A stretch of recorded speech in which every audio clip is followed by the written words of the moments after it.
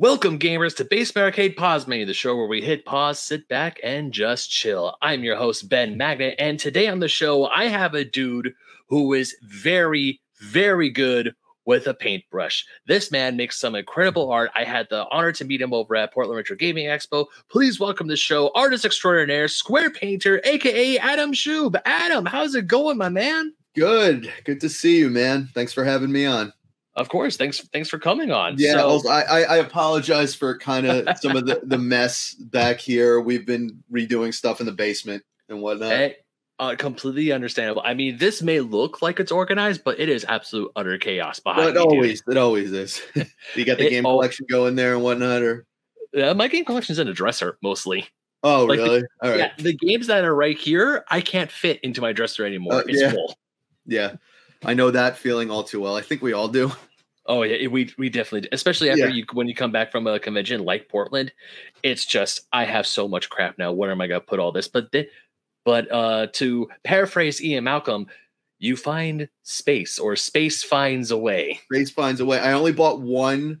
Well, my partner Nina bought some video game vinyl and bought me like the Ninja Gaiden Trilogy vinyl for my birthday then.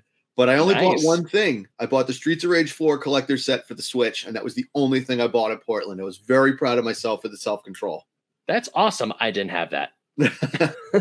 Or at least I didn't have that, or I had that up to a certain point, and then I realized, how am I get this home? So before we get started into this, I just want to let our audience know. So if you're watching this on YouTube, you're probably going to see some really cool pieces. Audio listeners, we will be as descriptive as humanly possible.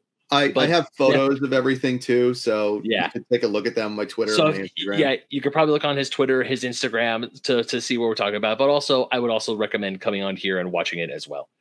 But yes, so Adam, out of curiosity, I ask every new guest on the show this question: how exactly did you get into video games? Like, what was the catalyst that wanted you to play video games? I played video games before, like I got into them like, I don't know, maybe when I was like 6. I started with an Atari 2600, but I'd already played Nintendo. By then I had an older cousin, and I remember playing like, Super Mario Duck Hunt and like Punch Out he had, and I remember just seeing those games. But my dad came home with an Atari 2600 and like 40 games from someone that just gave it to him at work. So this was probably about like 86, so I was like 4 or 5 years old. So like, Tutankhamun, Gyrus, obviously Asteroids, Combat. Those are like some of the games that I remember growing up with, Pitfall. And then from there, I had a Sega Master System actually first. I still have it. I hope it still works. But yeah, I had a Master System before I had a Nintendo for like a good year or two probably. And like the video store by me actually had Master System games for rent. So like, a Double Dragon is still one of my favorite games ever. I played like the Master System version once. I have very fond memories of that. Shinobi, Transbot, it's a side-scrolling shooter. And then probably by, I don't know, like 89, 90-ish, about 89, I probably got a Nintendo finally. Wow. I think you're the first person on the show who said that they had a Master System before they ever had a Sega Genesis. Yeah, it was very, very weird growing up. I didn't even really know what a Master System was. My dad just brought it home. And it was like, I'd heard of Sega before, I guess. I don't know. I was so young that I was just happy to have video games. Yeah. I mean, because you were saying this for you, this was back in the 80s. I wasn't around yet, but because I grew up in the 90s, and when someone said Sega, my first thought went, "Oh, the Sega Genesis," because that was the only machine that was like widely advertised. I didn't see any advertisements for the Sega Saturn, and then when I found out about the Dreamcast, I was like, "Oh, cool, that's neat." And then I'm like, "Wait, what's the Sega Saturn?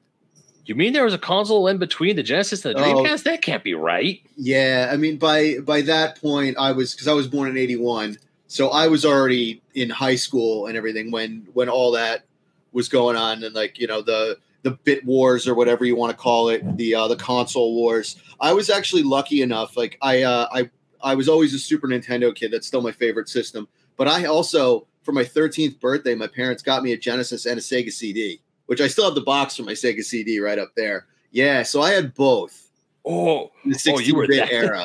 You were that awesome kid. Yeah, it was really cool. So I I love the Sega Genesis. Don't get me wrong. I love the Sega CD. Even like the crappy FMV games, like Mad Dog McCree. I love those games for what they are. It's not the best system, but I enjoy it. But Super Nintendo was like where my heart was. Like I never got rid of my Super Nintendo games. Like I don't know, you can see the shelf like way back. That one right there that I'm pointing at. The Nintendo and the Super Nintendo games are on there. All my old Super Nintendo carts, like original ones, are still there.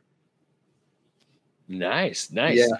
Man, that so many kids would be back from what I can remember, especially on the playground during the console wars, just because I was in elementary school when all this was going on, and we were just talking about, we were just happy to know someone that even had a video game console. Yeah, that's how I was too, with like the Atari and the Sega or the Master System. I was just happy to have video games.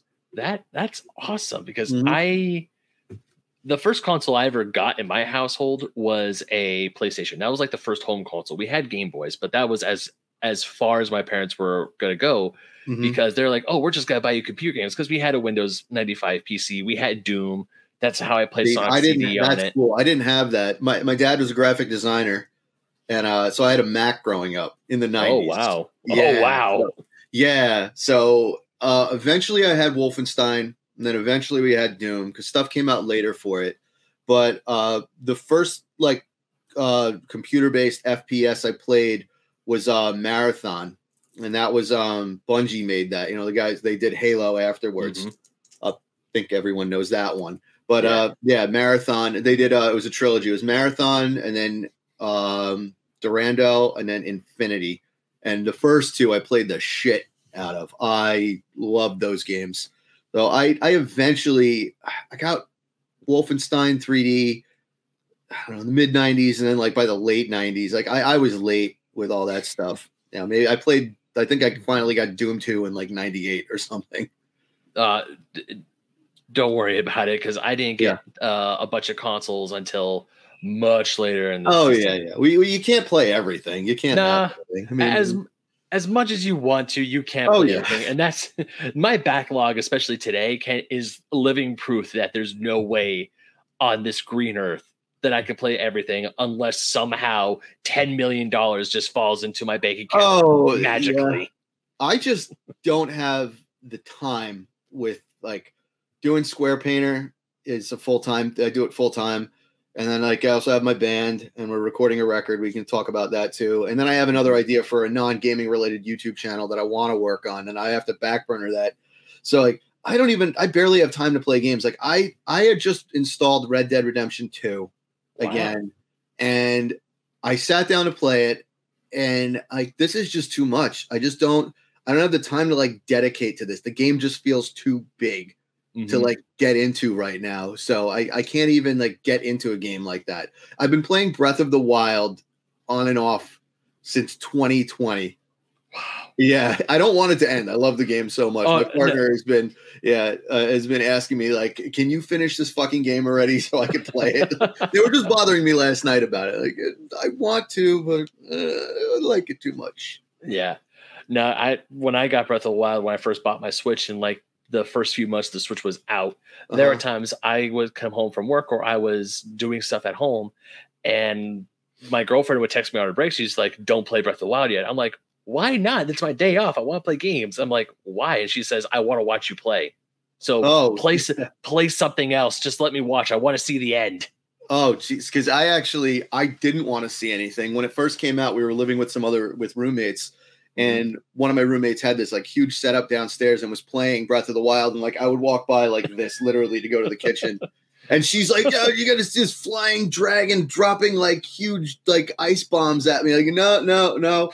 I need to experience this as like fresh as possible. Everything was a spoiler. Everything was, you were just like, no. Yep.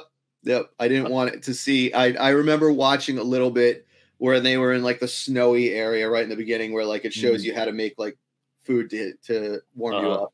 That was the one little thing that I saw, but everything else was completely fresh for me. I think I'm on like a third dungeon. I have one more to go, and then it's like the castle where you fight Ganon, right?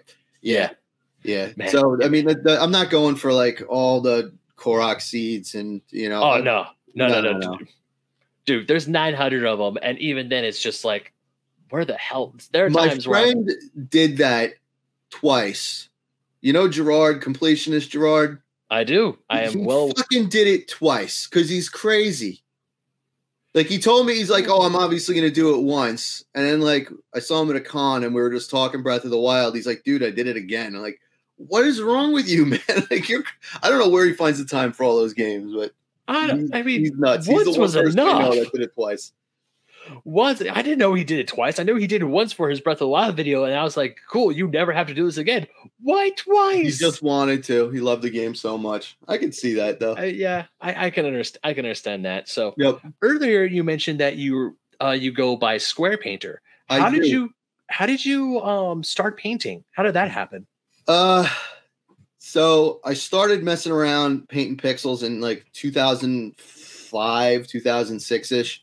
Mm-hmm. I had the story I always tell is that I had a project in college. We had to overlay a grid on like a famous painting. So I picked this Manet that I liked, and you had to take the average color in each square. And I was doing it in like the common area of like my suite. I lived with 7 other guys in college. It was fucking nuts. So I'm working on it out there, and one of them comes in and is like, "What are you painting squares, painting pixels for like one of your classes?" Because even back then, this was, like I said, 2005. I had my Super Nintendo up there, and like I was the one that always loved the retro games and stuff. I mean, we had like a PlayStation and an Xbox in the front room.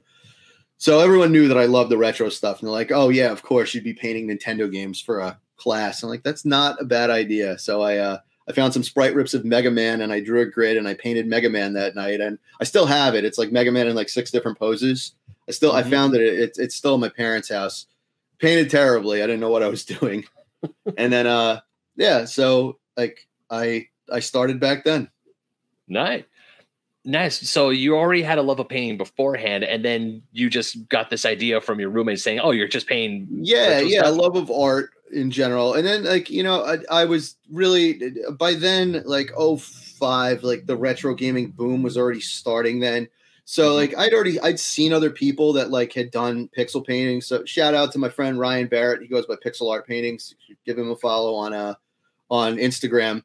He's a super good friend of mine. He started doing this in like 2004. So I remember seeing like his art and like some other people's online, like while I was doing this, like, oh, other people are doing this too. That's pretty cool.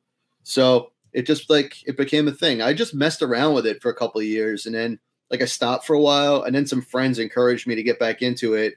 And I did like my first art show in like 2009 when I was living in New York. So in like Brooklyn and Manhattan and Queens, I was doing art shows everywhere. Then by 2010, I started getting into conventions and whatnot. Okay.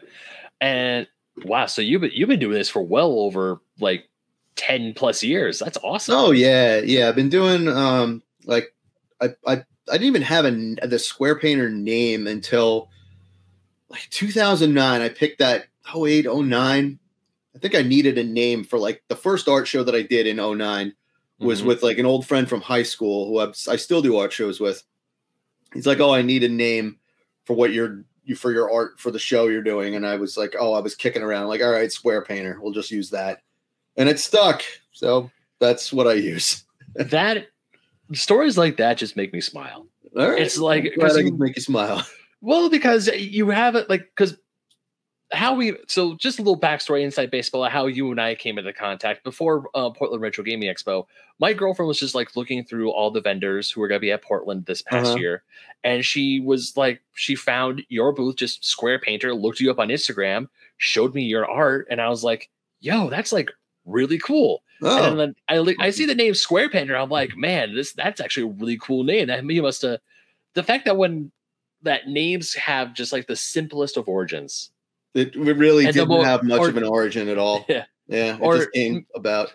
Or not the simplest. Let's say the humblest of origins. Yeah. Because I see a name like that, it's like, oh, he must have put like a lot of thought into that, because who knows how many other Square artists or pixel artists there are out there. And he's like, I need to be different. I need to do this. Square Painter, yaha. And it was just, and to find out that, I was just like, oh yeah, Square Painter, let's go with that. And it sticks. Yeah, let's go with that. And it stuck. And people started like it just, I started using it for the art shows, and yeah, it stuck. And then once I started doing cons, every content creator has like their moniker. you know, so that just stuck. Because when I got into the convention scene, everyone just started knowing me as that, and I've been doing it for so long. So why not? So out of curiosity, how many conventions a year would you do? Well, in the before times, before COVID, it was the height of it. Man, 10 to 12 usually. Oh, wow. 10 to 12 cons a year we would do. My partner, Nina, they do amazing horror illustrations too. They go by Tiny Ninja if you want to look them up too. So we do all the shows together, but yeah, we would travel to a lot of cons together. And occasionally I would do a show by myself, or Nina would do a show by themselves. So we would travel to those. And then post COVID, we're usually doing like 5 to 6. A lot of smaller cons kind of fell off. They weren't able to come back. But there's the big ones like MagFest and like Too Many Games in Portland. Mm-hmm. Portland's the one that we fly out for. Yeah. Mm-hmm. So I've done I don't even know, 200 maybe more conventions. I've done a lot. Oh. Yeah, I still have all my badges from all of them. Yes, keep them. That's like keep all the badges. Like, keep all the badges. That's like, no pun intended. That's like a badge of honor. It's like, look at all the conventions I've been to. Yeah, we bought this house like over a year ago, and we're still unpacking. And the majority of my badges are still in a box in the basement. All the newer ones are like down in like this art area that I have here. Oh, that's awesome. Yeah. So going to your paintings, what I have 2 different questions for you, and they might be the same answer. But what is your favorite game to paint, and what is your favorite era of painting? Because I know you do 8-bit. You started doing 16-bit stuff, but looking through a bunch of your Instagram posts most recently, it's been a lot of 8-bit and Game Boy games. So first question is, what's your favorite game to paint? This one right here, which I just happen to have. You're going to see one in progress if you guys follow me on social media. Oh, Earthbound. Yep, my favorite game ever. So you guys get to see this in progress. I still got to finish painting the little house and then do the grass, and then it's just clean up from there. So yeah, so the Saturn Valley thing, this is on a 16 by 20. So yeah, I've been working on that. So I love 16-bit is my favorite era of video games. It just takes that much longer to paint, especially with like just capturing the nuance of it, and then taking a lot, because a lot of the color, the way it was displayed on the screen, wouldn't translate well to a painting because it looks weird when you blow the sprites up. So I have to do a lot of recoloring. 8-bit is just like, since I'm doing this as my job, I need to constantly be producing art so I can keep food in the fridge.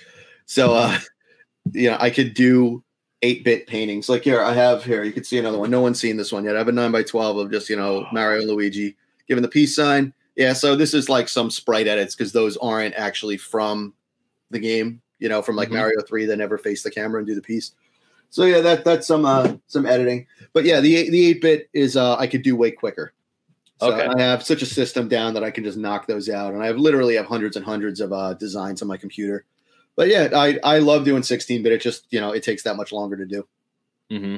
So, so so your favorite game is, so I assume, Earthbound's my favorite game. Yeah. So Earthbound is your favorite game. I'm trying to remember the second question. So 16-bit is your favorite era to paint, but unfortunately it just takes too long. It just takes too long. Exactly. Yeah. I just,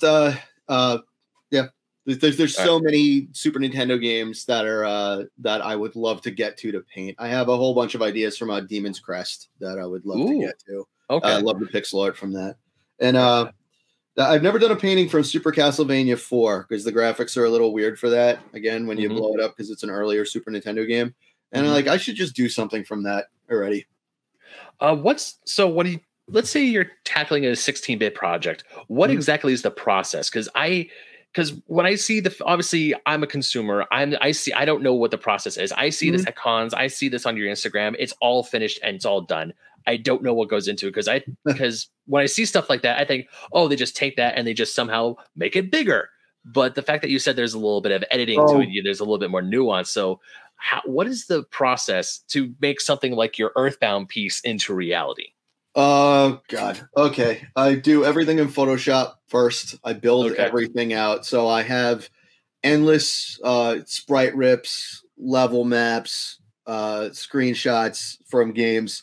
Shout out to VG Maps, VGM Museum and Spriters Resource. I think it's the same group that runs all three.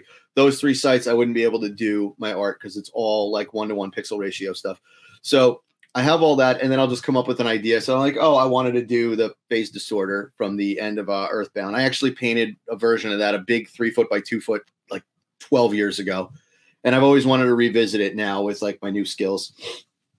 So I will, I will physically put every single sprite in the scene. And I have like, my Photoshop file will be like literally working at the pixel level, how many pixels high and wide it is to fit on. This one's like a 1620. So I have a whole math system for that. And I lay everything out so I know exactly where everything is going to be first. And I get all my colors laid out. I know how I'm going to mix the color. I get everything done. And then from there, I will grid out the canvas. I'll box off areas like, okay, here's the phase order. Here's where the 4 kids are going to be. Here's where, the Mr. Saturns are. Here's where Dr. Andonuts is. And then I'll just grid. And then everything is all in relation to one another. So if your pixels are off, it throws off the whole painting. So you got to be like super meticulous when you're laying everything out. Make sure everything's perfect. And then whatever the darkest color is, 99% of the time it's black. I'll just use that, drawing painting like the outlines of the characters, get everything laid out, and then I just start laying in layers of color from there. And then just doing like probably around like at least 3 coats of paint for each character and everything, and then we'll go back and clean up lines. And now on this one I have to do the lightest green for that. So once I lay that in, then I'll have to like go back and clean up like all the characters and stuff and just get it all nice and neat, and then spray varnish it when it's done. Nice. Yep. So how long? Okay, so going off of your Earthbound project, how long would you say? Like, how many hours can you guestimate that you've put into that? Everybody asks me this. I don't know.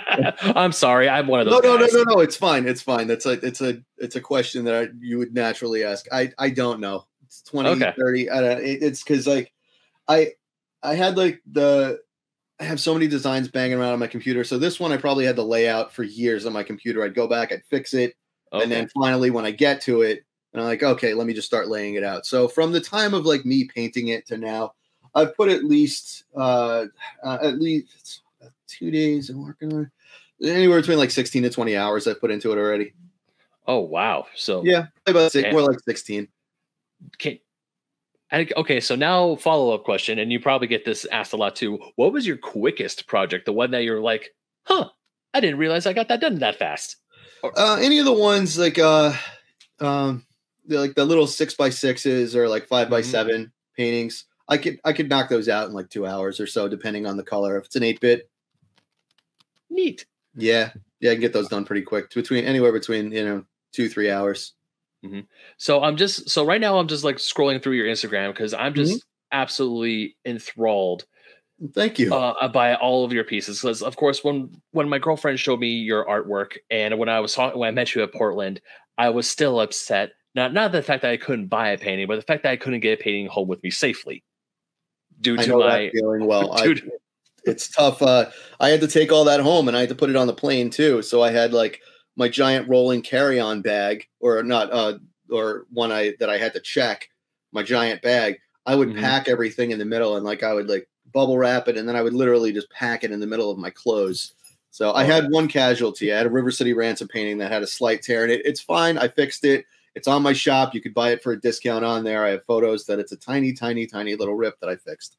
So yeah, there was just one casualty with that. Yeah, I'm looking at like your Sonic the Hedgehog one where he's like next to the sign. It's like, I want that. Also the Final Fantasy 1 Black Mage. And you even got games from like licensed games like Darkwing Duck and Batman. But out of curiosity, do you have a painting that is like a super deep cut that not a lot of people would probably recognize? There's a lot that I want to do. I have to straddle the line between painting stuff that people know and stuff that'll sell. So, or rather like stuff that I want to paint, or rather stuff that will sell, the recognizable stuff. Vice Project Doom is one of my favorite NES games. And there's a cutscene where like the main character has got his gun out and it just says, "Come on, boys, let's party." And I think that's hysterical. I would want that on a shirt. Like, "Come on, boys, let's party," with his gun out. I would paint that, and if it didn't sell, I would just keep it for myself. But like, I gotta really like literally plan out like my hours to the day of like how much I'm gonna be able to produce for the day versus how much I could sell and how much money I'm gonna get from it. Oh, we got guests. My cats are jumping in the cameras in the back. We got 2 of them running around. So I got 2 cats as well. I completely understand. Awesome. They're the best. But I would love to. I would love to be able to paint like really obscure paintings. I love when I get commissions for weird stuff. I paint skate decks, and I had a commission to paint a Wall Street Kid on a skateboard a few years ago, and they were like, would you paint this? I know it's kind of weird. I was like, absolutely. I'm hyped as fuck to paint this. Like, I would never even think to paint Wall Street Kid 1 and 2 like on a skateboard, and 3 like you're commissioning me for this. Like, I fucking love this idea. I am all about it. So if you want something obscure that's within the realm of reality, don't ask me for something from like a PlayStation 3 game that just doesn't work. But yeah, it's just you want something from like Shakan the Forever Man on Genesis. I love that game. No one likes that game. I never even heard of that game. Oh, that game rules. It's really hard, but once you get used to it, it's a lot of fun. No, I was going to ask you, because when you said come on boys, let's party, that just like random quote. Like a big thing when I was, you might hear one of my cats over there. Sorry. It's fine. It's what they do. That's what they do. Because what I remember back in like, I don't want to say the olden days of the internet, but do you remember All Your Base belonged to us? Of course. Actually, my brother had texted me recently. He's like, "Why haven't you painted this yet?" Like, you haven't painted it yet? I haven't. Actually, the same size as the Earthbound on a 1620. I have the guy's face cropped, and just All Your Base is underneath it. That's all it says. It's just All Your Base. Like, I should just paint it already. I was about to, and then I got a commission came in or something, and I wasn't able to do it because like I have so many paintings started. I have like 3 canvases tucked back there, bigger ones. Like I started a big 12 by 36 of from Link to the Past, where you're walking up to get the Master Sword, and there's like the little animals that are running by. I started that, and I painted like an in progress shot months ago, and I still have people hitting me up like, "Where is that Zelda piece?" Like, dude, it happens so much. I'll be working on a piece and then something comes in and I'm not able to. But All Your Base, I'll get to it. Okay. Yeah. Because when you said like random or just like random text or random things from games that maybe not people understand. Obviously, that was that basically of All Your Base was everywhere. Yeah, right. That's an internet meme. So it's an internet meme. Yeah, even if you're not really even familiar with retro games that much, you're still going to get it just from crazy internet culture. Yeah, like I bought it because there's a brewery out in Arizona that I absolutely love going to. They're called 8-Bit Ale Works. They make all these video game inspired beers. Cool. I think I've heard of them. Yeah, and I went to last time I went was in 2020 before everything shut down. Cool. And they had a T-shirt that says "All your brews belong to us." Instantly bought it. And then just recently, I want to say a few months ago, when Nintendo said, "Hey, here are some new games coming to the Genesis collection on the NSO." Guess what's there? Zero Wing. I turn it on. It's from Zero Wing. Yeah, and I see the meme IRL, and I freak the F out. And it's actually a really fun shoot 'em up. I was going to ask, is it a good game? I enjoyed it. I didn't get super far, but I was like, the fact that I could finally play this game. Right. It's been a meme forever. People have been referencing every time I see an All Your Base reference, I get a little giddy inside. Oh, of course. Like, and now that I see it's like, oh, I could finally play the game it's from, because I knew it was from a video game. I just forgot which one it was. Now I know. And it was on, you said it was on the Genesis Mini? No, it's on the Genesis NSO.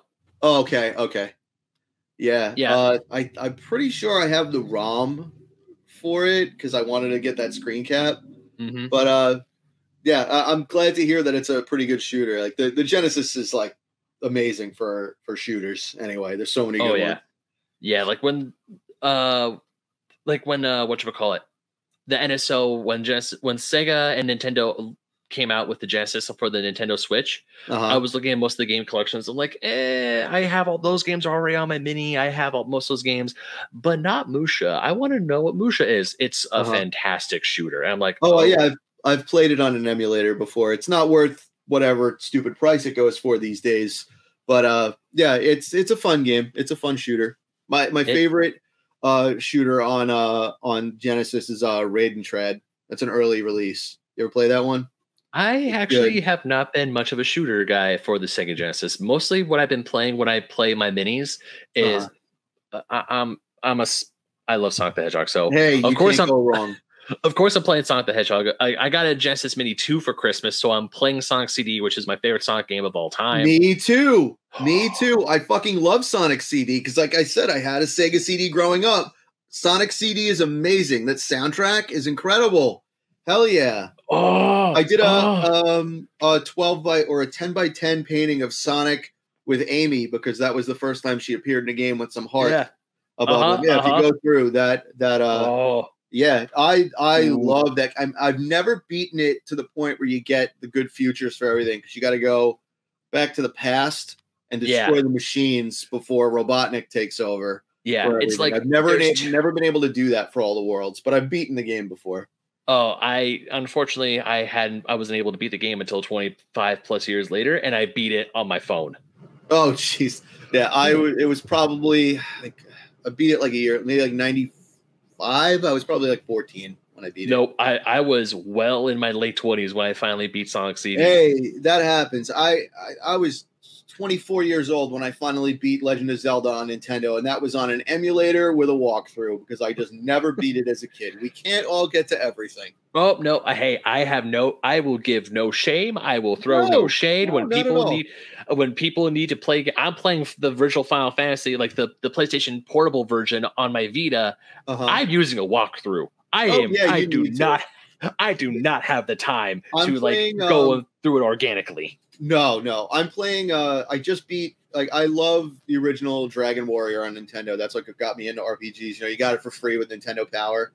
Mm-hmm. Yeah, that did you know about that? That was a giveaway back then. I actually didn't. Yeah, just to get kids into RPGs in 1990. If you subscribe to Nintendo Power, they gave you a free copy of Dragon Warrior and like all this extra shit with it. It's really cool. Wow. So I had it back then, and that's how I got into it. And then I played Summon Dragon Warrior 2. And I'm playing the third one now, the re-release on the Switch with like updated graphics and stuff. It's a fantastic game. It's the first time I played Dragon Warrior 3, but every dungeon I am using maps and like walkthroughs. Like, no. I'm in a pyramid or something and there's traps everywhere. Like, no. I'm not dealing with this. Tell me which way to go and where the treasure boxes are. I'm not fucking around. Yeah, one of the games I'm playing now on my Genesis Mini is Crusader of Senti. Oh yeah, that's like it's like a Zelda game, right? Yeah, it's essentially the Genesis version of Zelda, but it's not a Zelda, but it's kind of like a Zelda. It's really expensive, right? That's one of the big ones. Yeah. One of the reasons why I'm so glad my best friend bought me that sucker is because it has it on there. I'm like, cool, I don't have to spend hundreds of dollars on it. I'm all for if it's an expensive, fun game, just emulate it. Like everybody should emulate Little Samson. Don't pay that price. Experience that game. Don't pay $2,000, whatever stupid shit it goes for. So yeah, I'm all for it. But Crusader of Senti's good. Yeah, I'm loving Crusader of Senti. Hell yeah. I've been jumping back and forth between a lot of games because, as you said, there's too many games. The backlog is never going to get finished. I have been I haven't gone out and gotten Final Fantasy VII Crisis Core for the PS5 because I got Sonic Frontiers and Pokemon Scarlet and Violet during the holidays for my birthday and for Christmas. Yep. And even now, it's like Tales of Symphonia Remastered is coming out. Not only that, there's a bunch of other games like Metroid Prime at the time of this recording. The Nintendo Direct just happened this week. Right. Metroid Prime Remaster. I never played Metroid Prime. I'm curious to play it. Oh, I follow a bunch of other gamers on Twitter, and they are saying the remaster is amazing. Really? Awesome. They're saying it looks so good, and I'm like, yes. I'm a physical guy. I'm waiting until the physical release comes out at the end of February. But I completely understand that just doing a guide, just using guide, or just like pointing to the reason why I use a guide is just so I know where to go and I'm not lost and just roaming for hours. Because that was one of the things that actually got me to stop playing some games when I was a kid because I didn't know where to go. Oh yeah, that was like so much of the of like this. So many Nintendo games were built around that. But then like I hated like the Friday the 13th game growing up, and then like I learned about it later on and like how to play it. And like, oh, this game's a lot of fun once you know how to do it. Or like Goonies 2 on NES. Like, that game again, it's like a mind fuck. Like you don't know what the hell to do unless like you have a walkthrough and you learn it. And Goonies 2 is great. I love that game. So yeah, a lot of them. I mean, come on, like look at James's old AVGN episodes. Like how many times does he say like, "Oh, this is a where the fuck do I go" kind of game? You know, that was so much of the NES games we grew up with. Yeah, or even when I was a kid, the first Metroid game I ever played was Metroid Fusion for the GBA. I loved that game, but I got stuck because I didn't know where to go. I must have just like completely skipped all the dialogue. Because the dialogue in the game does give you a general direction. It's like, hey, go that way, and then you explore the area. I skipped it, or I just must have just gone over my head because I'm trying to I hit a wall. I don't know where to go. I sell my original copy, and I'm mad about it years later. And then I finally get it back. I replay it. Oh, my favorite Metroid game of all time. Yeah. Super Metroid's great. Samus Returns on the 3DS is an amazing remaster. And of course, I absolutely love Metroid Dread. Metroid Dread was my game of the year for 2020. That was the one that came out on the Switch, right? Or excuse me, 2021. Yeah, that was when that came out. Yeah. We have it. I haven't played it. Metroid was a series that I never played as a kid. I rented it or I borrowed it from friends on Nintendo or played it at a friend's house. And it was fun. I just didn't know what to do or where to go. So when Super Metroid came out, my brother, it was everywhere in Nintendo Power. Like they had walkthroughs, there was comics. It was like front and center, Super Metroid. My brother and I did not care at all. Like Metroid is just a series we don't care about. So I'd never played Super Metroid forever. I finally played it when the Super Nintendo Mini came out a couple of years ago, and I see the genius of it. I just hate that X and A are like shoot and jump. That annoys the hell out of me. Like the X button is shoot and like A is to jump on the controller instead of Y and B. Like that drives me. That annoys the crap out of me. But otherwise, I can see why everyone says it's a 10 out of 10. I haven't beaten it yet, but yes, Super Metroid is a wonderful game.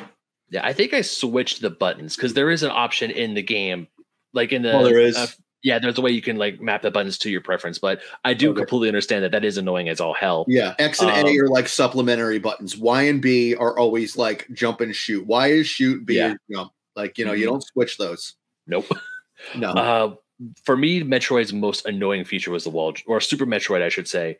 It was the wall jumping. Dude, I actually got stuck on that when because I started a new game, but the furthest I got was where you get to the tunnel and there's the cute little animals and they show you how to do the wall jump. I never could get that down. That's the furthest I've gotten.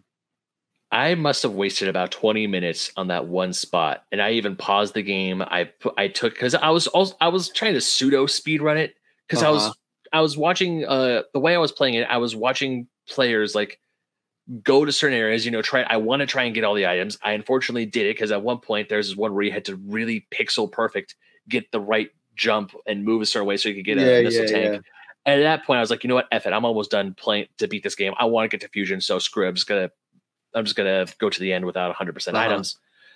But I was like watching YouTube videos. I was reading walkthroughs on how to do the proper jump, how to do the wall jump. And I'm just like, why is this so difficult? Because the wall jump in Return to Samus on the 3DS is not that difficult. The wall jump in Metroid Fusion is not that difficult. Even in Metroid Dread, when I finally figured it out, it's like, hey, this is a lot easier than Super Metroid. I get to what everyone says is the best of the best, the crown jewel of the Metroid franchise.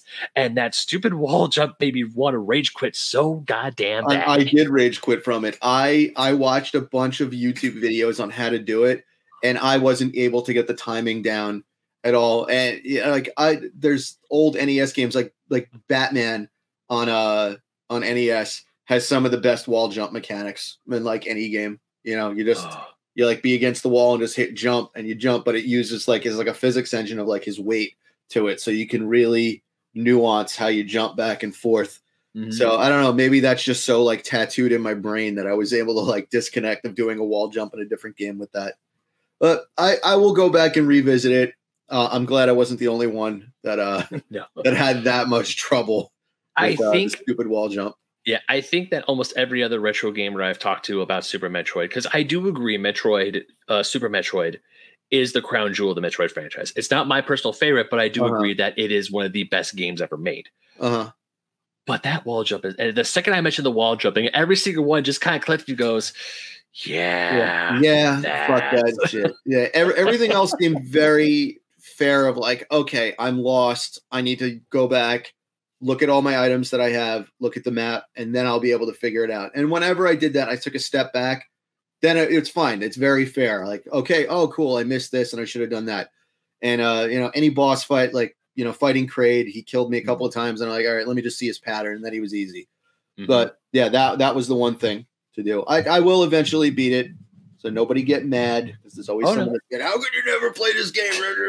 Gamers get mad easily. Yeah, unfortunately they do. I mean, there are times I get mad, but then as I try to, I have to remember, like, calm down. Yeah, I mentioned something about the new Zelda being like, because it's $70, and I said something about like, oh, Super Nintendo games were $70 years ago. I don't know. This was just the other day, and now I'm still getting replies on my Twitter of like, how could you? Like, I don't care. Whatever. I mean, Twitter is not the real world. No, it's not. I do agree. The new Zelda game, the new Switch Zelda game being $70. I'm pretty sure they put enough content in it to bump it up an extra 10 from regular Switch MSRP games. Yep. I mean that's what the and stuff like that. It's a AAA tier game. It's not the end of the world. It's not the end of the world. We're all still gonna buy it. Yeah, I'm gonna be guilty of it. I'm gonna buy it day one. Yeah. I mean, I'm not the happiest about it, but at the same time, no, I'm not. I mean, it's another $10, but come on, it's like this isn't the first time we've had to deal with this crap. No. I mean, I remember when games were $50 and people were like, "Oh, it's so expensive." And then, because I remember a time, my dumbass, like, I'm a kid. I go to the store with my parents, with my mom, and I see prices, and the ones that were always ingrained in my brain were like PlayStation games were $40, and then Game Boy games were 30, and then the GBA games were 40, and then it went to 50. And I was like, I don't know, that's really expensive. My dumbass never really got those catalogs, like the old Toys R Us catalogs with the Sega Genesis games and everything when they were in their prime. Seeing how much Super Metroid, since we're on Super Metroid, how much Super Metroid was back in 1990, whenever it first came out, that was like 94. Yeah, 94 for $80. Yeah, back then that's well, like, count for inflation. That's well over $100. Probably more than that. Probably 80 now. I'm saying maybe like what it is. 170 or something like that, 160. Yeah, I remember Chrono Trigger being like $90. Final Fantasy 3, 6, whatever was around that too. Yeah. I remember. You ever play Ninja Warriors on Super Nintendo? It's expensive now. It was expensive back then. That's my favorite brawler. I remember renting that one, and I loved that game. And I wanted to buy it, and I remember seeing it at Babbage's all the time for $75. And I'm like, even then, I'm like, I don't want to pay $75 for it. Oh, so games were expensive like that back then too. Whatever, we'll pay for it. It sucks. Yeah. Nintendo's a greedy billion-dollar company. What are you gonna do? Yeah, I mean, I do remember the one time, like my biggest, or not my biggest regret, but one of the things where I should have bought it when I saw it at like MSRP was Pokemon Soul Silver. My dumb ass, because I kept seeing it at Target. Like, it was still at Target for a good long while, even after it came out. So it was like a year and a half. What was that for? The Nintendo DS. Okay. Yeah. So, because Pokemon Silver is my favorite Pokemon game of all time, I'd argue it's one of the best Pokemon games of all time. And it was at $40. And of course, my dumbass is like, oh, it'll go on sale eventually. We've all made that mistake. We've all done that. Essentially, future me would pop in. He's like, surprise, bitch. No, it ain't. Yeah. Buy it now. Or because you know how much that's going to go for the resale, the future CIB? And I mean, worse. I remember I still have my original copy of Earthbound. I have my cart and my guide. The box got thrown out. I actually bought that from Blockbuster Video, like, because I wanted the copy. Yeah, what happened was my brother and I rented it. We loved it so much. And then I went back and I asked them at Blockbuster, oh, can you look up the copy that I rented on my parents' account and sell it to me in hopes my game will still be, like, my game save will be on there. And it was. And they sold it to me for like $20 or something back then. But I remember Earthbound being clearanced out at like KB Toys or whatever, or Toys R Us, like bins of them for like $25. And I mean, you didn't have a collector mindset back then. I was kind of sad. like, oh, no one knew what Earthbound was. Like me and my brother and like, my cousin were like the only ones that liked the game back then. And then, when it started getting popular, when Smash came out, everyone's like, oh, who's this Ness character? But one of my collector friends, he I think he said he was working at KB, and when Shantae for the Game Boy Color was like, I remember him telling me there was like a bin of them just being clearanced out for like $1.99 each. And yeah, Shantae is like super expensive now. Even the cart is like hundreds of dollars. He could have gotten like stacks of factory sealed ones for nothing. He's like, even back then, he's like, I should. What do you got? Oh, for the Switch. Is that hard to get or something? So yeah, this is from Limited Run. I wouldn't say it's super hard to get, but it's annoying to get. Gotcha. I got this and Risky's Revenge because Best Buy had them. Cool. Like this is so audio listeners, I have my physical copy of Shantae for the Switch.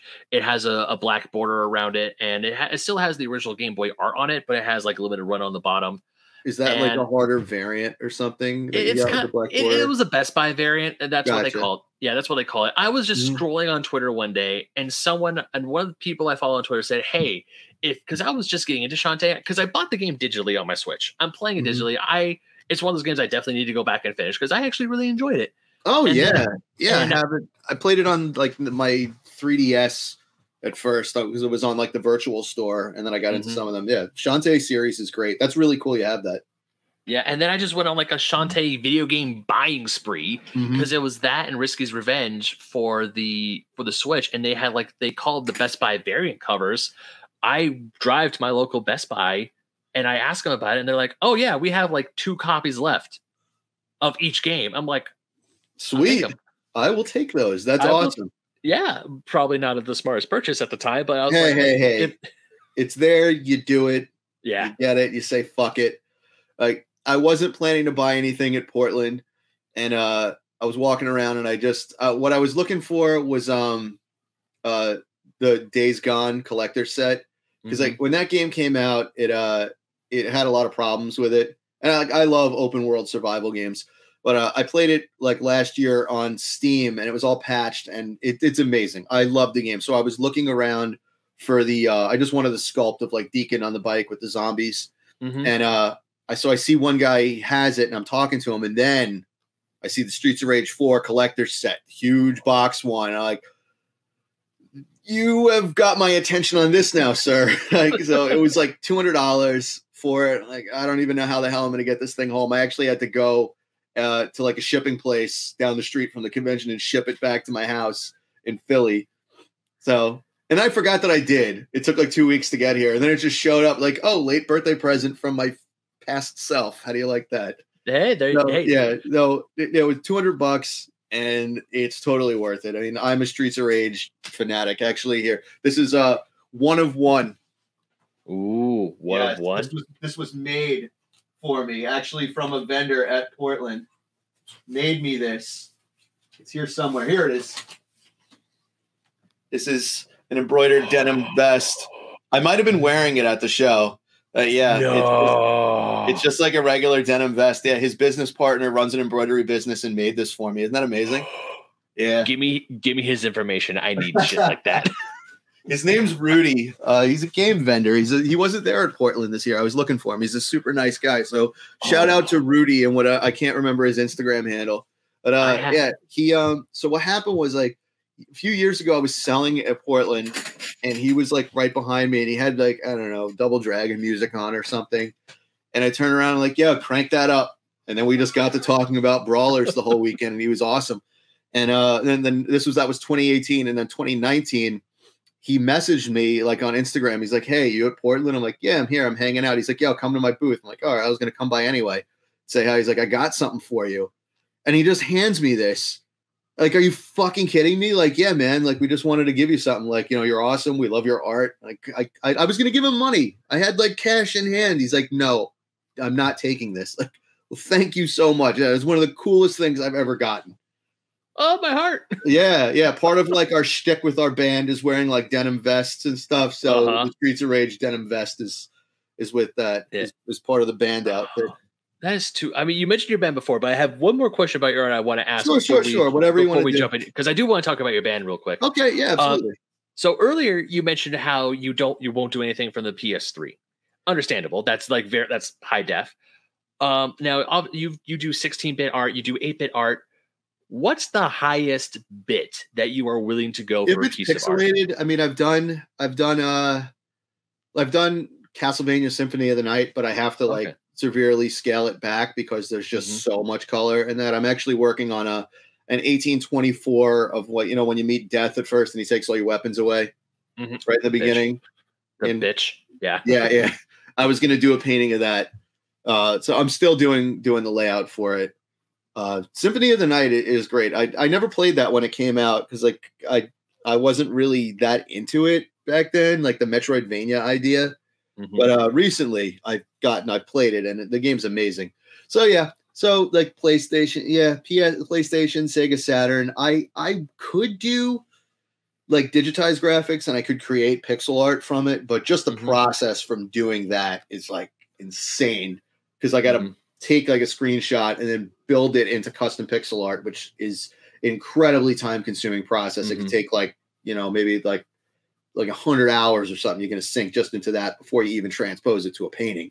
So because I have people that ask me like, oh, can you do this from The Last of Us or something like that? And like, you got at least $5,000 to start. We could talk about it. So that's how much it costs for that. All right, so probably like the mid 90s, Sony PlayStation, Sega Saturn era, or maybe depends if it's pixelated Dreamcast, but I'll say mid 90s is the latest. So essentially, like the N64, that's it. Well, the N64 is polygonal based. So that's different. But I could create pixel art from that because polygonal shapes could translate to pixel art. That's already kind of skirting the edge there. Okay. But yeah, mid 90s pixel based stuff. Okay. And then, obviously newer stuff, you have like Shovel Knight, that looks like an old retro throwback. That works too. I'm just talking about, where the cutoff was for mainstream games. So essentially, if it's made of pixels, you're good. If it's not made of pixels, then exactly. Then we could do it. But even like the later ones, like I'm talking like PlayStation stuff like that, there's already a ton of work to do of recoloring, scaling down, redrawing, because the color palette was huge by that point, and there's so much nuance of color in it. Oh yeah, definitely. I mean, if it's pixelated, I could make it work. Okay. Yeah. Good to know. But there might be some ideas for things in my head. I'm not saying. Please throw my way. So you talked about having a band. What is this band?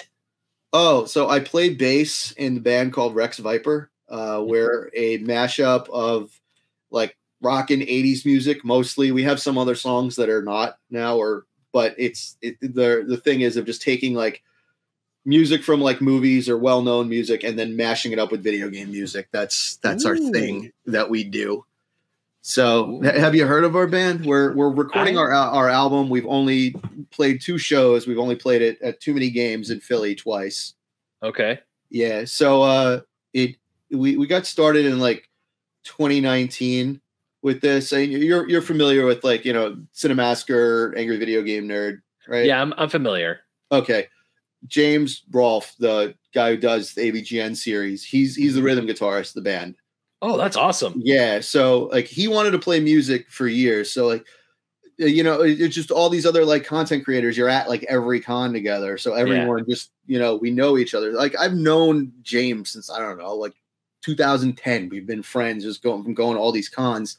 And even before I was doing pixel art, I played in like punk rock and hardcore bands and stuff like that. Nothing ever of note or anything, never any bands that got really anywhere. But, I played music for years, and then, he always mentioned too, he's like, oh, besides, doing games and game reviews, like I play guitar, and we always talk about, oh, wouldn't it be fun to play music? So the way this came about in like 2019, me and him, my partner Nina, and our friend Rob, we went to go see Gwar in Portland. And we're after the show, I'm sitting at the bar with James, and he's talking about this idea that he had for a band.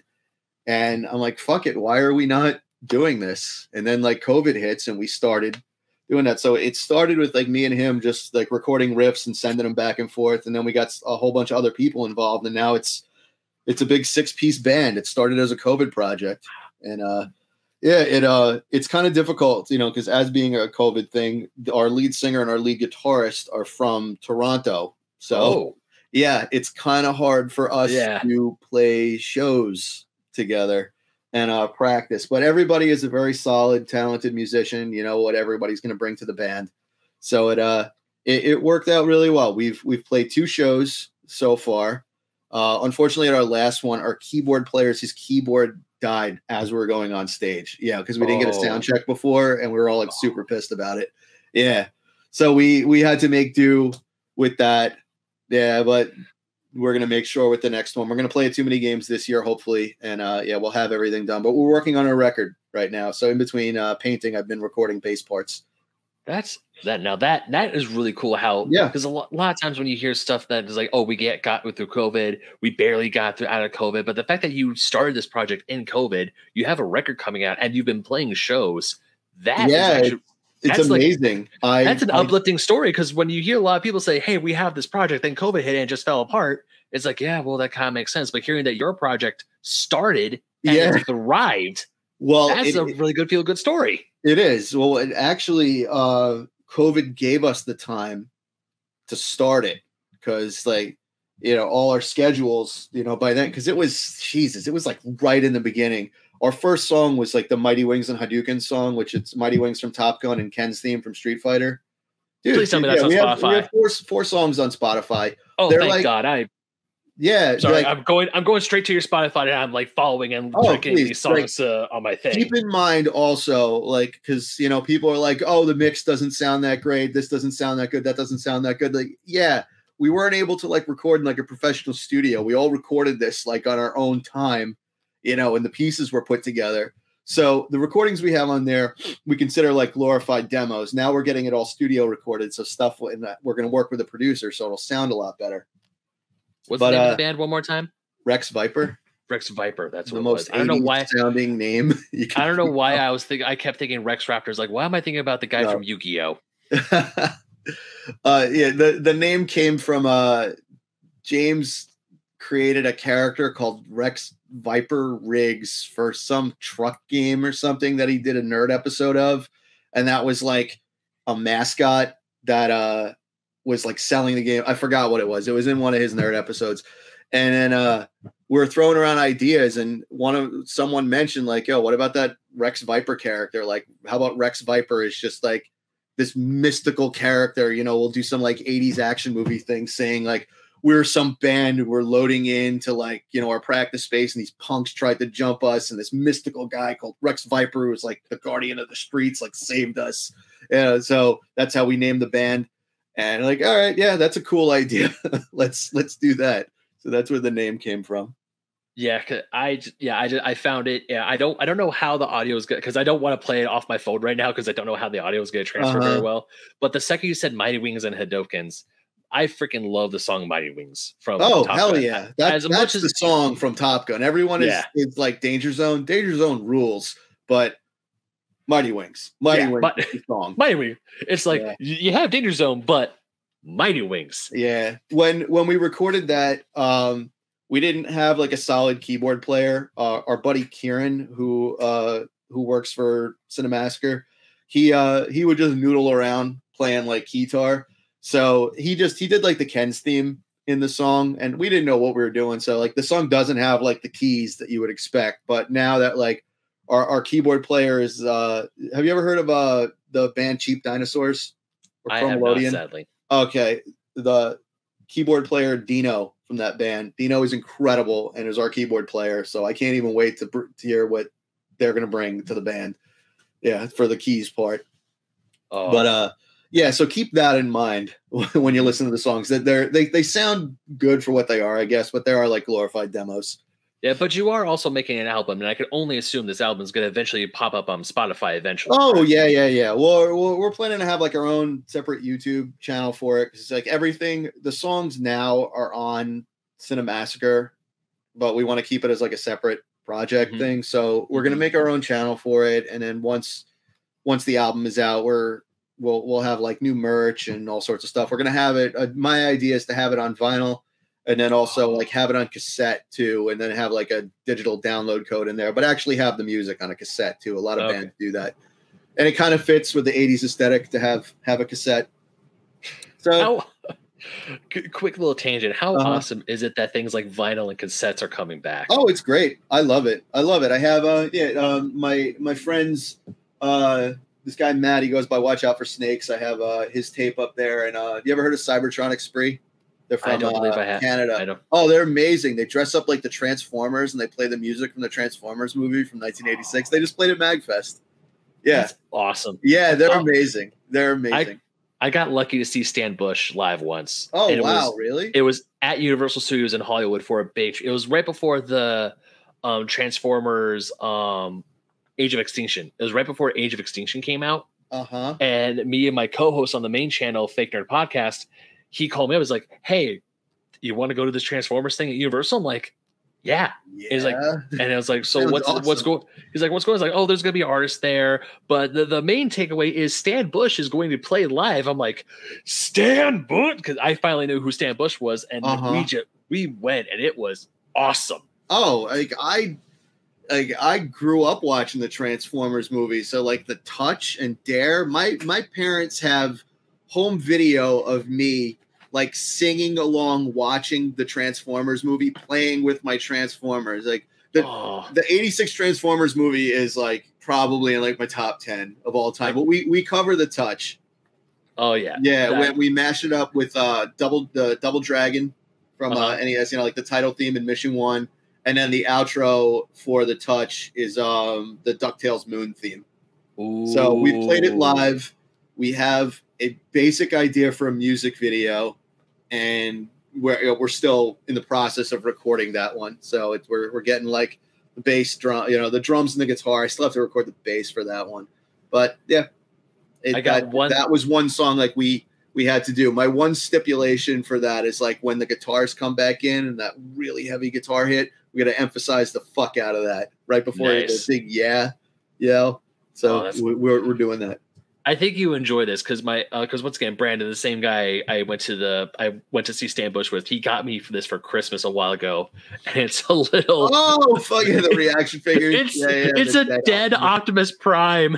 It's after he dies in the 86 transfer. It even says Fallen Hero Optimus Prime on it. I cried many times watching that. That really was one of the saddest things. But then you get one of the coolest scenes ever right after that with Megatron and like the rest of his, the Starscream and Thundercracker and all of them, meeting up with Unicron and him changing them into the new guys, the new toys to be sold, pretty much. Yeah, the new toys. Yeah. I can't tell you because my brother rented Transformers at the local video store way back, and when we were watching this movie, because we're little kids and we know of Transformers, we love Transformers. Or at least he loves Transformers. I should apologize for what I said, that it was not Starscream because Starscream betrayed him. It was Skywarp and Thundercracker that was thrown out to meet up. Because someone, I'm sure, is complaining right now. Like, this motherfucker said it was his favorite movie, and he's saying Starscream. No, Starscream's a bitch. He got what he deserved. Yeah. Anyway, it's weird. I hate Starscream, but I kind of like Starscream a lot of times. But it's funny. It's just it's the same voice as Cobra Commander. It's the same guy. It's literally the same voice. What a bet, Starscream! Yeah. But yeah. So when we got to the scene and when Optimus dies, my brother and I were the first time we watched this movie, we stopped it because we were upset. Oh yeah, legit upset. Yeah, like we were angry that Optimus died.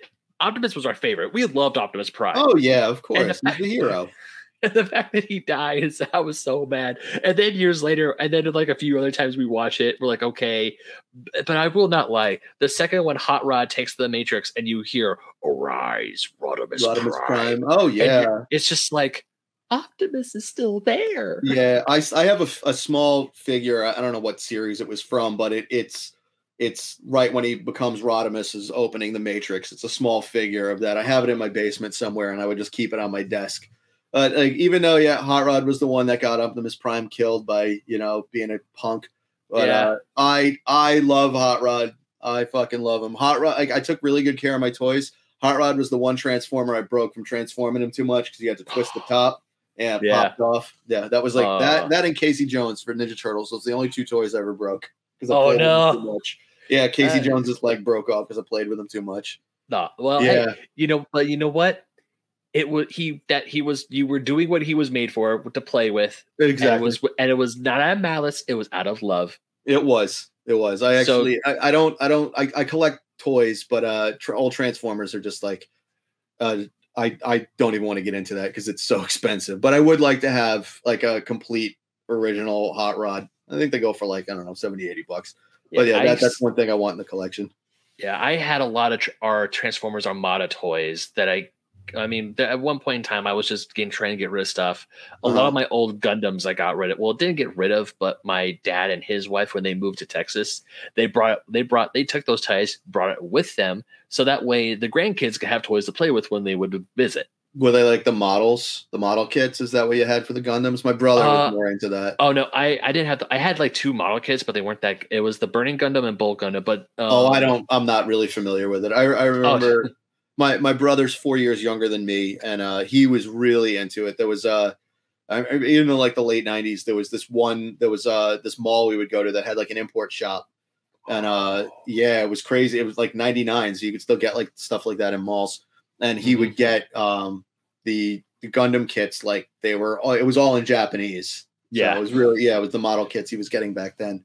Yeah, but no, they were model kits. They were like actual action figures that Bandai would produce. So like they were, they were made to be played with. They still had small parts because it's Bandai, it's Mobile Suit Gundam. They're tiny. Yep. But for me, because I was a kid, I was watching Gundam whenever I could on a Cartoon Network. So I'm like, ooh, I go to my store was my local Kmart. I would go to Kmart and I would just like look at the Gundam toys and then pick whatever new ones they got and then just go back home. And Toys R Us, I found out, had a bigger selection, but I never went back there. I only went there once. Yeah, Toys R Us, I just miss having a big box toy store. Actually, like Walmart and Target have actually stepped it up. It depends, like in your area, because I've heard like some Targets are pretty bad, but there's one near me that's actually really, really good for finding like NECA figures. Or I'm a huge G.I. Joe guy. And I've been collecting the G.I. Joe classified line, and I've been finding stuff there. Yeah, they're like the Star Wars Black Series, the 6-inch. The G.I. Joe classified are like the equivalent of the Star Wars Black Series. They're pretty much they look like the original like 80s counterpart with like slight modern upgrades to them, but they still look exactly like them. And for a 6-inch figure, they retail for like $25. They come with a ton of accessories. The molds are perfect on them, so. They're great. That's the one series I've been collecting. I have like a whole shelf full of them right here, and like on top of this right here, I have a whole bunch of new ones because I've run out of space. No, I have like they come out with like new Gundams that are a different type of plastic, but they're pre-assembled. They're not like the models that you can get. Like, because I would love to try to build the models. I just don't have the time and also the money and the patience. Yeah. And those are all like things we're in the short supply of these days. Yeah. And even when it comes to like other, like you said, Transformers, speaking of Transformers, this is like one of my favorite Transformers that I have right now. Awesome. Gigawatt. My brand gave it to this movie for my birthday a few years ago. Cool. Because Back to the Future, one of my all-time favorite movies, and the fact that they made a Transformer out of it. Transforms into DeLorean. I saw that. Yeah, he transforms into DeLorean. I'm like, that is so rad. I want him. So speaking of Back to the Future, the second song we did with Rex Viper, it's Power of Love, and the Back to the Future theme is mashed up in it, and the NES music, that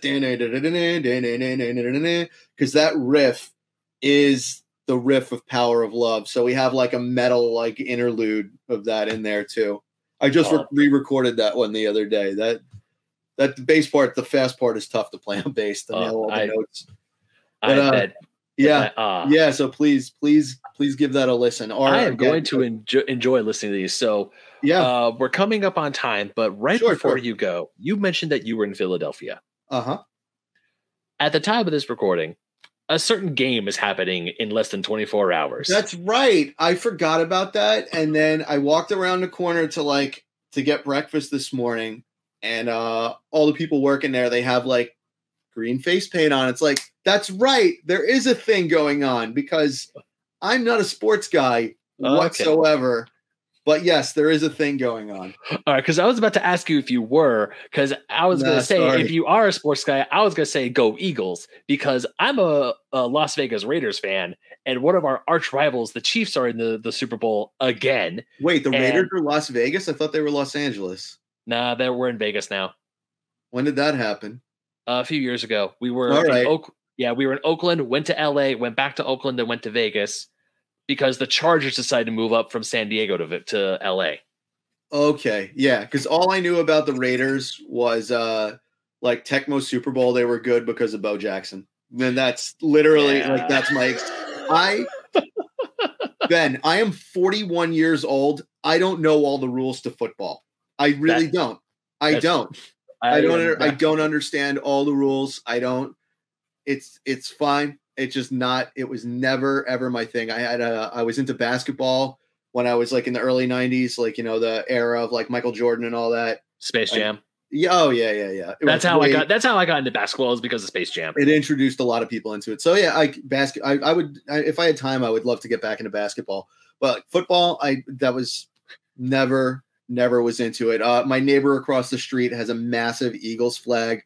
My brother lives in Philly also, and we have both, like, when he got here, he's like, I have never, and we're both from New York too. Oh, so, okay. Yeah. Like, and we're both like, I've never seen a city more dedicated to a sports team. I mean, Philly is nuts about the Phillies and the Flyers too, but of how crazy they are about the Eagles, I have never seen a more dedicated city to a team. So like when they won, the Eagles won a couple of years ago. It did. And I was playing, we're playing games, and we had the win. I don't know. We just heard from outside, like, whoa, like everybody just yelling. And we're like, and we look at each other and we're like, oh, I guess they won. And then like people are out dancing in the street and going crazy. I mean, the area of Philly that we live in there's an area that's coming up, and there's an area that's kind of nuts. That's Philadelphia for it. I mean, Philly's a crazy city anyway.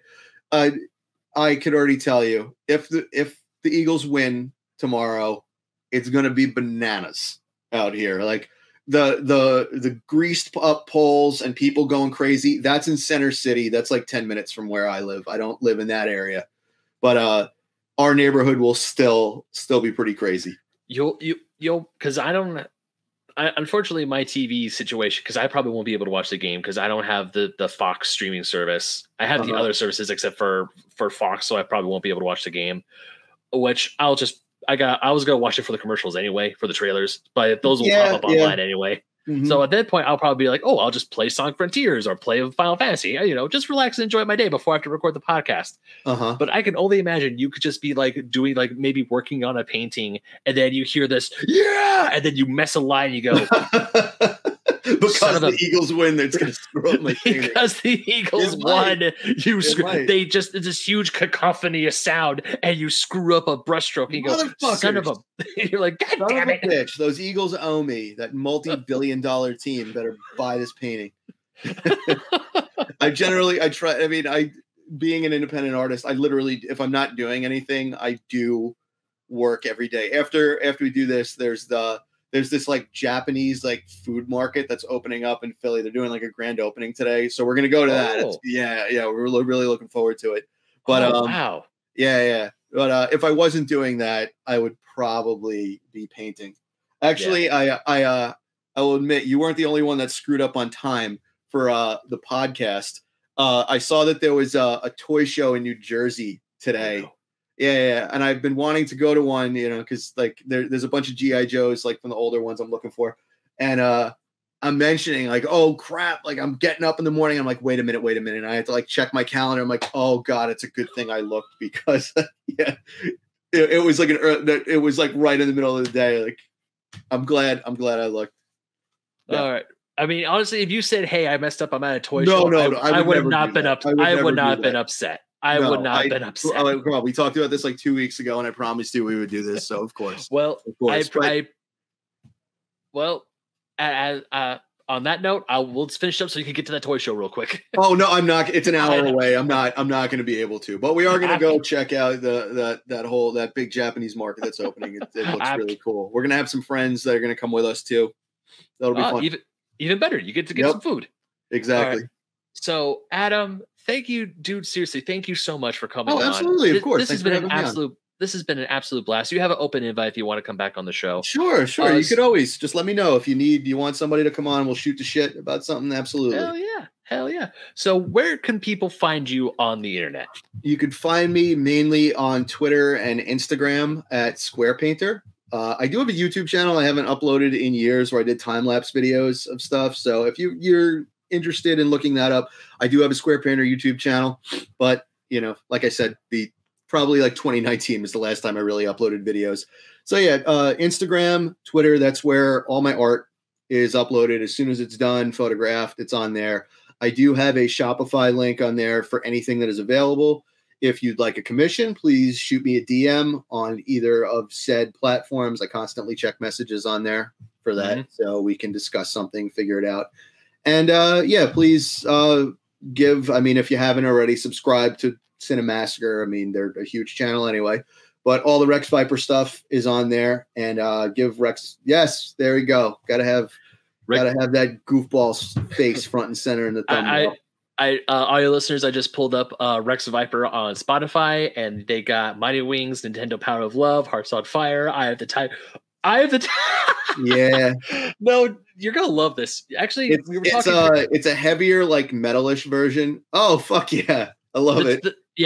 This was these were gag gifts. I have the Sonic 3 handheld. I have it. These were gag gifts when Tiger re-released these. Yeah, because I also have the X-Men one as well. But my friends call me Nostalgia's bitch on Fake Nerds. Hold on with it.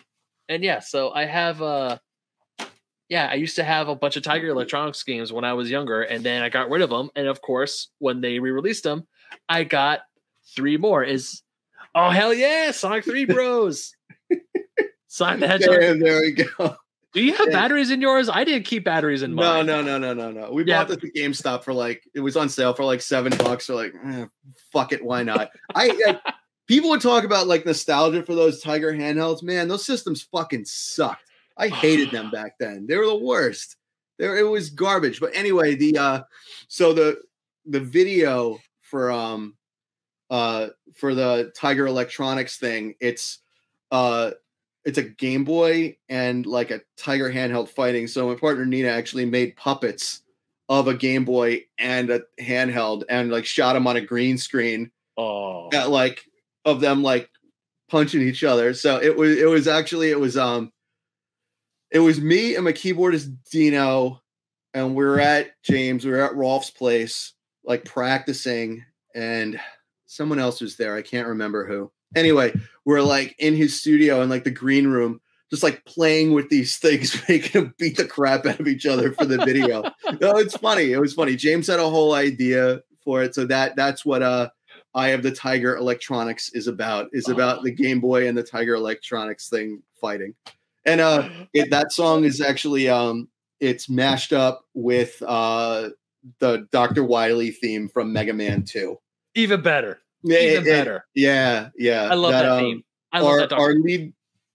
Our lead guitarist, James Ronald, he goes by Epic Game Music. Everybody go sub to Epic Game Music and follow him on Twitch. Meme Mansion. He's hilarious. But James Ronald is like, he is so fucking talented. He is the one that will come up with like the basic ideas for arrangements. Like, hey, this song will work well with this song. Let's do this. And he'll put together like a basic MIDI file. So he threw that together because I had an idea for Dr. Wily's theme for a different song. I wanted to mash it up with an AC/DC track. Ooh. And he sent me, I remember like I was in the car and he's like, yeah, I got an email. Like, hey, he sent the MIDI file. And I was like, oh my God, are you kidding? This goes together so well. Yeah. So please give them a listen. Don't you just love it when things like that just like they come together? Yeah. So for those 4 songs also on Cinemassacre, if you watch them on there, we do have music videos for them too. All right. So yeah. Yeah. So the all of those we generally had to film by ourselves because it was COVID. So it was like, it's like super infection time. We all had to do it separately. And then James just put it all together. Still, all right. But yeah, anyways, go check that out. Go Please. check Adam out. His art is truly amazing. Thank you. I'm still mad at myself that I wasn't able to buy a painting from you in Portland. I'm still angry about that. Everything is available on my shop. So if there's anything that you like, I have plenty of pieces there. I will probably be at Portland again this year. I still have to figure out travel arrangements for that. But yeah, if you're coming out East Coast, I'll be at Too Many Games in June at that. All right. Well, if I do head out there, cool. But as far as I know, because Portland was the only out of state convention I've ever been to, and even then, that was a bit of a stretch for me to go. So you said you're from Arizona? No, California. Oh, you're from California. All right. Have you been to like the San Diego? I know my buddy's Patney, and they do the CU podcast. They always go to the San Diego one. San Diego Comic-Con? No. There's the San Diego Retro Gaming Expo or something. I did not know that existed. I'm gonna There's a San Diego Retro, and then there's the other one, the Game On in Arizona, in Phoenix. Okay. Yeah, haven't been to Game On because we do have a convention here in Southern California called SoCal Gaming. That's what I'm talking about. SoCal Gaming, not the San Diego one. It's SoCal Retro Gaming. That's what I was. That one. That one I go to. Yeah, That's right in my backyard. Yeah, because Pat and Ian are always like, come out to this one. Like we would like to. Yeah. Yeah, I actually got to meet Pat and Ian. I got to They're meet great Pat guys. twice. Yeah. Yeah. Definitely. I've known them forever. I was back in the days of websites. I was part of RetroWare TV for a while. So yeah, so I've known all those guys for forever. Nice. Well, if you ever come out to California, let me know. Oh, I'd love to. I would love to. But yeah, anyways, go check out Adam's stuff. The Square Painter, Instagram, Twitter, of course, Rex Viper, Spotify, YouTube on the Cinemasker site. I'm missing anything? We good? I think we're good. We're good. Awesome. And of course, you can follow me on the internet, Ben Magnet27, Instagram, Twitter, TikTok, Fake Nerd Podcast. That's the main show. Fake Nerd Podcast.com. That's the hub for everything. Once again, Adam, thank you so much for coming on. It has been an absolute blast, and I can't wait to see you again. Yeah, absolutely. It'll be great to see you again. Hopefully at Portland. Hopefully at Portland, or hopefully at a different convention. Who knows? Who knows? Anyways, until next time, unpause.